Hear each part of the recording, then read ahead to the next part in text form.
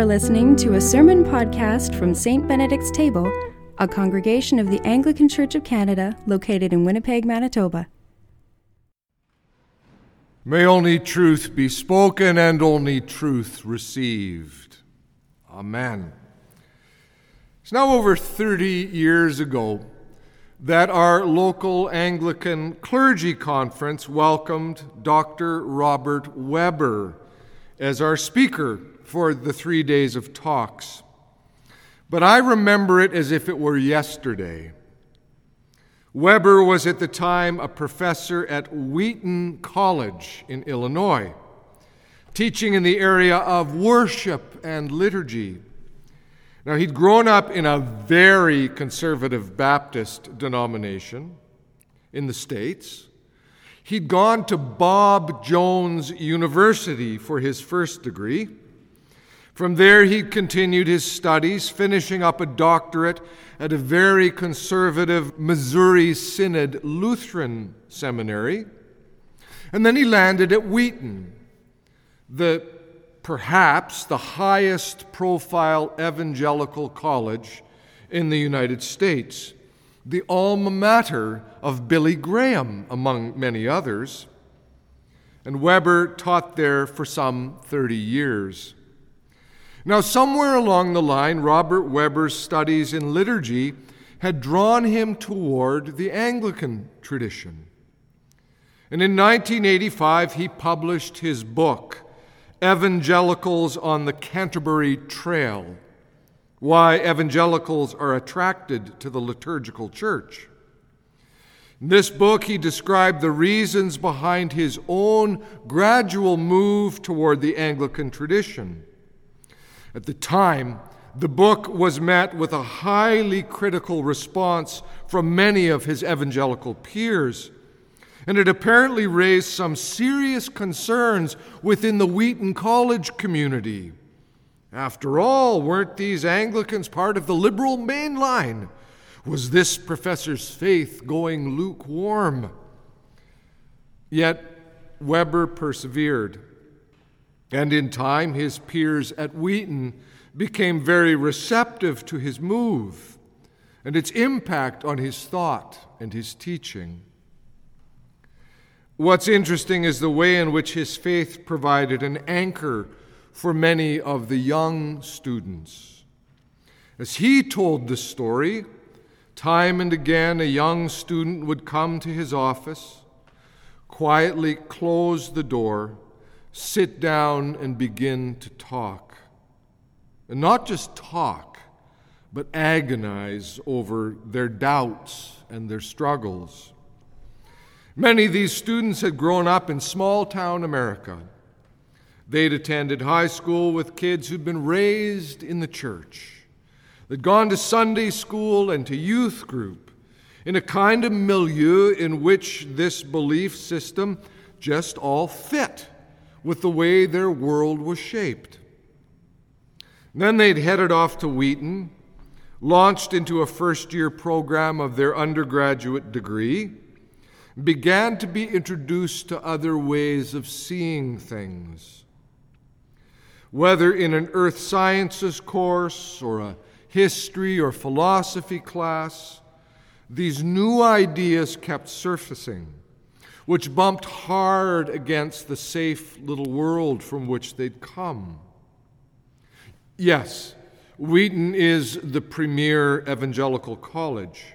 Its motto, written in English, not in Latin, was, quote, "For Christ and His kingdom." The professors were all required to pledge themselves to a broadly evangelical belief framework. But that didn't mean that a science professor wouldn't talk about the age of the earth. A philosophy professor wouldn't critique the thinness of some theological thought. Or a history professor wouldn't outline the sometimes problematic origins of American fundamentalist thought. This was all brand new to these students, whose way of being in the world had previously been very safe, very sheltered, and very insular. And so they'd come to Dr. Weber. They tell him they weren't sure that they could believe their childhood Christianity anymore. It just didn't fit with what they were learning in their academic courses. So now, how to believe? And they were worried that they wouldn't be able to at all. And he'd tell them to just come to church with him on Sunday, to keep coming with him week after week after week. When we stand to say the Nicene Creed, and you're not sure you can say it, let me say it for you, he'd tell them. In other words, let the church community hold this belief for you in its liturgy and its prayer and communion. But just keep coming. Don't cut yourself off. As John tells this gospel story, I see Thomas, doubting Thomas, stand very much in line with Robert Webber's wise counsel. The other disciples have had this extraordinary experience of encountering the risen Christ. But Thomas, who was called the twin, was not with them when Jesus came. Now, they are absolutely delighted to tell him of their experience. But all Thomas can say is, unless I see the mark of the nails in his hands, and put my finger in the mark of the nails and my hand in his side, I will not believe. See, Thomas can't bear to believe. Earlier in this gospel, he'd already resigned himself to the fact that Jesus would likely be killed in Jerusalem, saying, "Let us go, that we may die with him." Which shows Thomas as the one disciple in the bunch who has a realistic assessment of what was likely to happen. You know, the others are still dreaming, "Oh, let me sit at your right hand and your left hand and give us these places. They'll be wonderful when your kingdoms come." And Thomas is just kind of like, they're going to kill him. They're going to kill him. Here now, when the rest of them start to talk this resurrection language, Thomas won't buy in. He has to see. He has to have proof. And it's likely that he isn't prepared to even entertain that thought to any real degree. It's likely that on that first Easter Sunday, when the others have had this experience, Thomas has been out, perhaps buying some supplies in the marketplace for their long walk back home to Galilee, because he's convinced that they just need to go. He's ready to go, leave Jerusalem behind, and leave behind the dream of some Savior. It's over. Yet now the others aren't ready to leave Jerusalem. Not now that they've had this experience, and so they stay put there, waiting. Quote, "A week later, Jesus' disciples were again in the house, and Thomas was with them." Thomas was still there, fully a week later. He may not be able to drop his doubts and just believe, but he's not about to head home on his own.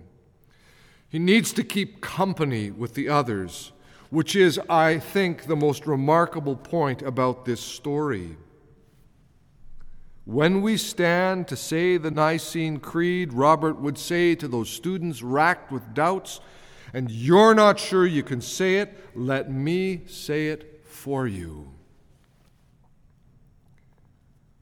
The great 20th century theologian Paul Tillich was insistent that doubt was something we needed to walk with as a people of faith.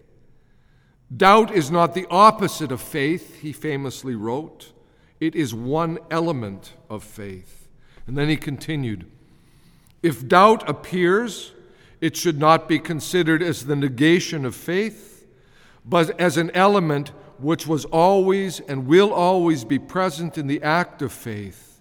Serious doubt is confirmation of faith. It indicates the seriousness of the concern, its unconditional character." The wrestlings that we do at various points in this walk of faith are not, in fact, negations of our faith, but all a part of it. If there's no room for doubt, there would be no room for me, as Frederick Buechner once put it. If there's no room for doubt, there would be no room for me. But then you might say, well, sure, but didn't Thomas, didn't Mary Magdalene and all of the apostles, didn't they have an experience of the risen Christ? Something that moved them well beyond that doubt? Sure. But remember these stories. They meet their old teacher, mentor, friend. They recognize him. They see those scars. They share a bit of fish with him. And then again on the beach, they share a meal of fish and bread with him. Yes, he was newly, fully alive in his resurrection life, but he was still very much Jesus, very much their familiar. But of course, there are those from across the centuries who have had thoroughgoing, mystical, religious experiences of the sort that Frederick Buechner isn't sure he could bear.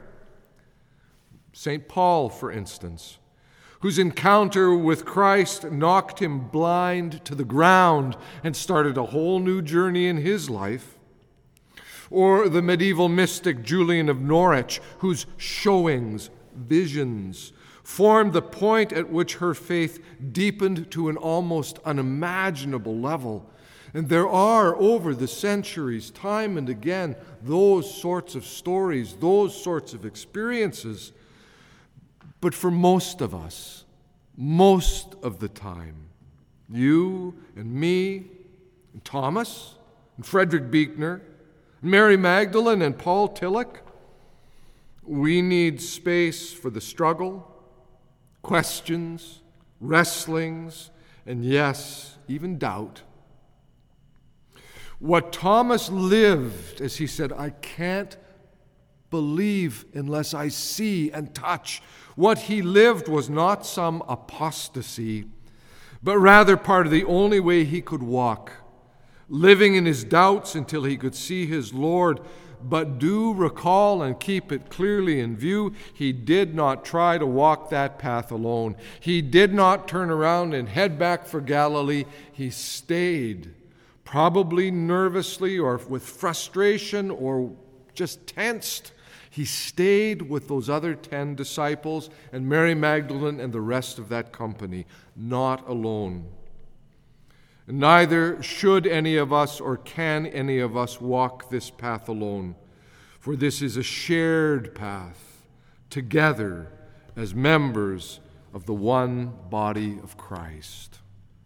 Alleluia, Christ is risen. The Lord is risen indeed. Alleluia. Amen. This has been a sermon podcast from St. Benedict's Table. For information on our church and to access the full catalog of our podcasts going all the way back to 2006, visit us online at stbenedictstable.ca. In addition, if you are interested in supporting our online work, you can find information on the website using the Donate button located on the top right-hand corner. Thanks for listening.